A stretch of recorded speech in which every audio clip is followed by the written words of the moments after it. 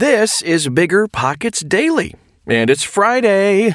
I'm Tyler, and the article I'm about to share comes from the Bigger Pockets blog.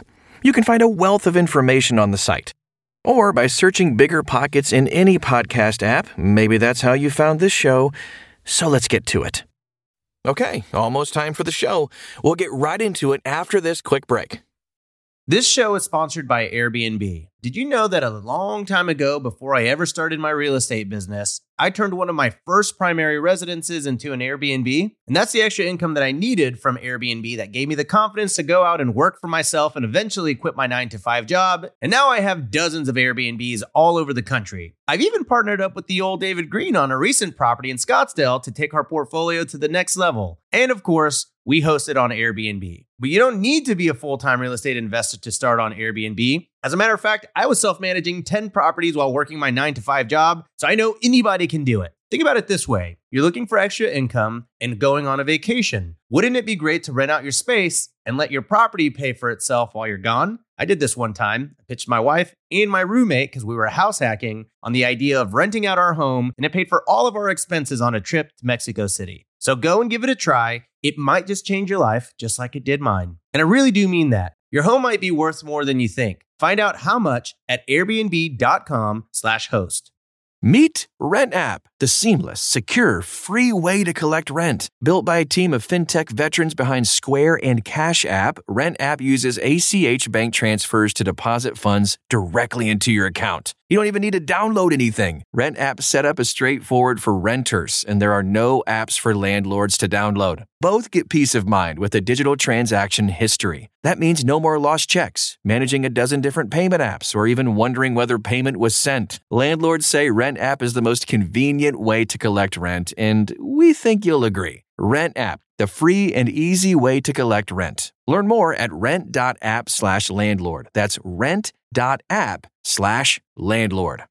You're trying to close on your next rental, so why is your insurance company dragging its feet? With long lead times and never-ending paper forms, it's no wonder it takes forever to finally get a policy. Modern investors deserve better. They deserve Steadily.com. At Steadily.com, you'll get fast, affordable landlord insurance available online 24/7 in just a few clicks. You can even get next-day coverage, which takes just minutes, by the way, to obtain. And you can do it all from your phone. Steadily was founded by landlords who created insurance products tailored to the unique needs of this industry. It's their sole focus, and that's why landlords nationwide consistently rate them 4.8 out of 5 stars. So whether you've got a single-family, short-term, or multifamily portfolio, Steadily.com can secure the best coverage at the best price to protect your properties. Discover how Steadily can save you both time and money on your rental property insurance. Visit Steadily.com for a commitment-free quote tailored to your needs today.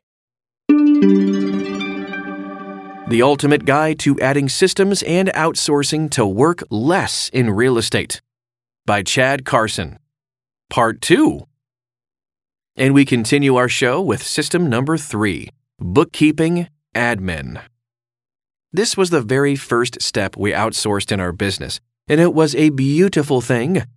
We tried a few candidates before finally finding an honest, hardworking, and competent bookkeeper who was willing to fit within our system, working remotely, no office. Interestingly, we found her from a magnetic sign on her car at a stoplight. I do bookkeeping. Before we hired a bookkeeper, however, we did all of these steps ourselves. We used that time to write detailed notes and instructions for each task in order to create the following processes: reconcile bank and credit card statements, check mail and payment drop box several times per week, deposit all payments, check online sources for payments received, enter all bills to be paid into QuickBooks or property management software, print checks once per week at my home office, file paperwork, leases, insurance docs, statements, receipts, etc. We're moving towards paperless filing, but we still have some physically filed in a home office once per week. Review insurance periodically for expirations or problems. File payroll returns and make payroll payments. Help to file 1099, 1098, and other required year-end forms. Turn on and off utilities for rentals as needed. Other miscellaneous bookkeeping and admin tasks. There are some tasks that fall under the bookkeeping umbrella that my partner or I still do. And these include sign all the checks, never give this up, Enter HUD-1 statements into QuickBooks after a purchase or a sale. Prepare books for tax return filing with CPA. Handle miscellaneous problems, anomalies, and rabbit holes. And bookkeeping holes can be dark, deep, and unpleasant. Oversee bookkeeper's tasks. Outsourcing many of these steps was critical for us because it freed up our time to work on the business and not in the business, as Michael Gerber says in the E-Myth. It also allowed us to move to some other systems and begin systematizing and outsourcing those as well. System number 4, maintenance and customer service. The product we sell in the rental business is the experience of living in our units. Our tenants will pay higher rent prices, stay longer, and refer more often to the extent that they like 2 things. 1, the property itself. 2, the service from the landlord. There are some things you can't control as the manager of your property, like a yapping dog next door, but many facets of your tenant's experience you can and should control. Having detailed systems that you follow shows your tenants that you have a plan and that you care. This system starts with building a good team of subcontractors who are reliable, easy to communicate with, and who are willing to visit properties on short notice. Price is certainly also a consideration, but beware of the cheapest handymen to fix all of your problems. You'll pay, as we learned, for that mistake sooner or later in the form of further problems. Our current list of subcontractors on call includes plumbers, multiple, HVAC techs, multiple, electrician, multiple, handyman, carpenter, lawn service, pest control, moisture control, roofer, gutter and vinyl siding contractor. The maintenance system itself should focus on the things you can control once you buy the property. It can be divided once again into several subcategories. A. Repair requests from tenants. When we first started, we thought these calls were a bad thing. Not true. You want your tenants to communicate with you so that you can handle problems before they become expensive. This is also another opportunity to give your tenants a positive experience as you respond quickly to their requests. First, you need a reliable way for the tenant to reach you.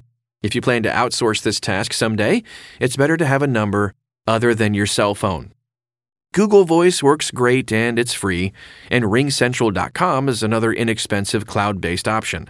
Either service gives you a dedicated phone number where the tenant can call, text, and leave a voicemail. Someone must monitor these calls from tenants, and occasionally, you will get middle-of-the-night emergencies, like a water pipe that has burst. These experiences aren't pleasant, but I found the emergencies are much more rare than the minor problems. Second, it helps to have a checklist or triage sheet that tells whoever handles the calls how to respond to the situations. Many times, what seems like a big deal can be handled by checking the breaker, for example. So give the full version of this triage list to whoever takes the calls, and give a common emergencies list to each tenant. With a little instruction, a tenant could, for example, turn the water off at the road if a pipe has burst. B. Preventative maintenance. If you want to prevent as many expensive emergency problems as possible, periodic maintenance is a must. The best practice is to create a checklist and schedule the visits. So here are some regular maintenance items you want to consider. Check roof for nail pops, loose shingles, and other potential water entry points. Clean off roof and gutters. Change HVAC filters. Clean and inspect HVAC system, mechanical parts, and ductwork. Check the electrical breaker box and service lines for problems. Check all sinks and tubs for leaks. Caulk and reseal areas exposed to water, bathrooms, kitchens, exteriors. Spray for bugs, especially down south. As you can tell, the goal is to spend a little bit of time on the major systems like roof, plumbing, HVAC, electrical, structural, in order to prevent larger problems later on. These visits can be outsourced to competent subcontractors using your checklist, and they can send videos or photos to you for your files. C. Request from landlord. All right, so from time to time, you'll discover problems caused by the tenant that must be addressed. Most often for us, this means trash in the yard, illegal cars, extra residents, or some other violation of the lease. We often send a text or call since it's quick, but it's best to also deliver notice of the problem in writing. Email is the simplest and easiest to track, but we have also used door hangers, which we take a digital photo of as proof. If you ever need to evict based upon this lease violation, you'll want to have proof that you gave notice. System number 5. Turnover. All right, this is the final of the 5 systems, but it is one that can either make or cost you a lot of money. This system begins with the move out of one tenant and ends with the move in of the next. The basic goals here are fast turnaround time. Every day of vacancy costs money. At a rent of $1,000 a month, you're missing out on $33 per day. Good document condition, checklists, videos, and photos, a high standard of property condition and cleanliness that you can hold your tenant to, fixing problems and perform preventative maintenance as needed. And some important sub-processes for this system include A. Move in and move out checklist. Security deposits are extremely valuable tools for us as landlords. But without a clear and fair move in and move out process, your decisions whether to keep part of or all of a security deposit can be very contentious. Plenty of tenants leave properties in bad shape, but some landlords unfairly keep far more of a deposit than is warranted. So distrust abounds on both sides. A thorough checklist at move in and move out, along with photos and videos, can remove a lot of the he said, she said battles related to security deposits. For a more detailed example of a bulletproof move-out system, you can see an oldie but goodie BiggerPockets article, Landlord's Guide to Security Deposits Best Practices. Find that link at biggerpockets.com. And sub-process B, turnover repair punch list.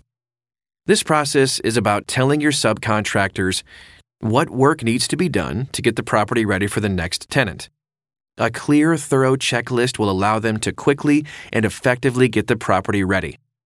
So a very good idea I picked from another property manager is to create carbon copy standardized checklists for your subcontractors. For example, your handyman would have a room-by-room checklist including items like checking smoke detector batteries, checking for leaks, fixing bifold doors, etc. A painter and a cleaner would also each have a separate room-by-room checklist. So as each item is completed, the contractor puts a check beside it. In the end, a copy is left for the tenant, one is given to the manager, and one is for the contractor's records. This serves a few critical purposes. The tenant is aware of all of the items you do to prepare it for them. The manager has a quality control and accountability system. The contractor has clear instructions for his or her work. And subprocess C, tenant move-in. Here is a list of items to remember when your tenant moves in. Some of these are basic to-dos that avoid extra expense, leaving the power on, but others are ideas that make a good first impression for your tenant. A lot of landlords strive to make a good first impression with the property. But what about impressing them with customer service? This can set you apart, earn more referrals, and build trust between you and your tenant. Some of these we do. Others we hope to implement soon. Transfer utilities out of our name. Leave key for new tenant after all required monies are received. Remove all staging materials, lock boxes, signs, and flyers from the property. Deliver tenant information folder, property instructions, important phone numbers, and other handy resources. And welcome gift. Add tenants to birthday email campaign. Welcome, just checking in phone call 2 days after move-in, and handwritten note and referral request. Of course, as with any relationship, the little things done with care mean a lot. Most landlords are so bad at customer service that just a little bit of extra service will easily set you apart from your competition. The power of systems. Okay, so what I've given you in 2 days worth of podcasts is basically the outline of an operations manual for a business. Although this is already one of the longest podcasts we've ever done for the Bigger Pockets Daily podcast, there is a lot of meat I could still fill into it. Each system and sub-process can have more actual checklists, forms, your lease, for example, add-on instructions, and even graphics to explain how to do something. So why go through all of this trouble? 20th century business thinker and leader Edward Deming said it well. If you can't describe what you're doing as a process, you don't know what you're doing. The power of systematizing your business is the forced competency it brings to you. To document your system, you must ask questions like, how do we currently do this? What's the best way to do this? Who else does this? And how can we learn from them? As you ask these questions, you become aware of good habits and some bad ones. Then you can change or improve what you're doing. As you perfect the system for yourself, you can also begin delegating and teaching your system to others. Because you have a logical process to follow, your team and you know what to expect. It makes accountability easier for you, and it makes implementation easier for whoever does it. Here are some final thoughts as we wrap up for today. Oh, we've reached the end of this marathon, but I hope it was helpful. Don't feel overwhelmed by the detail outlined here. We've been creating and adapting our own operations manual ever since we began our business. For all of us, it starts simply with one process or one checklist. Then, the building process never ends. Thanks for listening to this show and enjoy your weekend. Me? I'll be back here with another show tomorrow. I can't remember the last time I took a day off.